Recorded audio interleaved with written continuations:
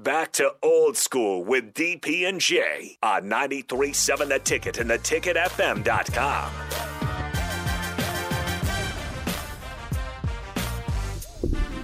It is a wonderful thing to get into this is a master's class. If you're a parent, if you're an athlete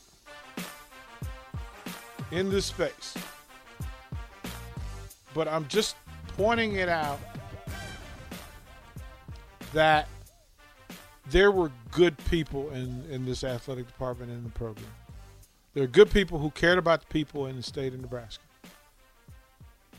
who elevated people all over the state and put them in a program that, quite frankly, otherwise they wouldn't have been a part of. And then they get to take that degree and go back and add to the world.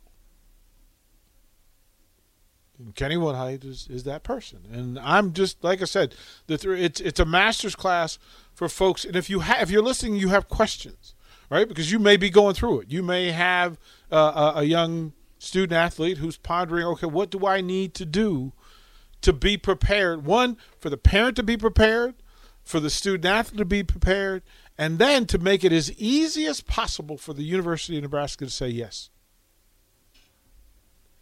And there's a resource that you can go to, that you can check in with, and that you can reach out to that can actually teach and help your young person achieve the things that they are working hard for. You can hit me on Twitter at Coach Wilhite. I'm there. I got you. Right? Like, it's just, this is just to say to it, if you've got, you look at, and it's not just football players, it's basketball players, it's baseball players, it's wrestlers within the state. What you know about the process, you can help any student athlete in the state of Nebraska with the guidelines and boundaries for what they need to know to do what they want to do and get to the University of Nebraska. Is that a fair statement or not? Yes, sir. 100. Yeah. It just it's there. I want to read this because Crowbait, good people. He says he has a learning disability and ADHD, and he's not okay with the concept because it's not easy for everybody. It's not easy for everybody. But what you offered was an opportunity for those who were curious of what the process is. Mm-hmm. You being able to tell somebody with whatever your situation is, here's the likelihood or the not likelihood of you making this thing work. There's things in place for people with learning disabilities too. Let's go through. So if you go take the ACT or SAT, it's not timed because you know it's not timed. Right. Even when you get on campus, there's people in place where you have a test and there's people that will go to class with you, take your notes, right? And then if you have a test, that test is untimed. Are those type programs available at most high schools in the state of Nebraska, to your knowledge? I don't know if they're available at the high school. I know it's available at the university. Right, but think about that. Yeah.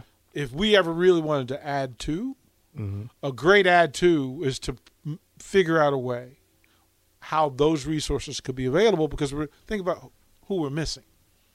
We're missing out on some talented athletes. We're missing out on some future leaders. Learning disability hasn't stopped you from being a great leader. It hasn't stopped you from being a great citizen. It hasn't stopped you from any of that. And the more of those that we can get into the pool that is University of Nebraska, Lincoln, the better we all are.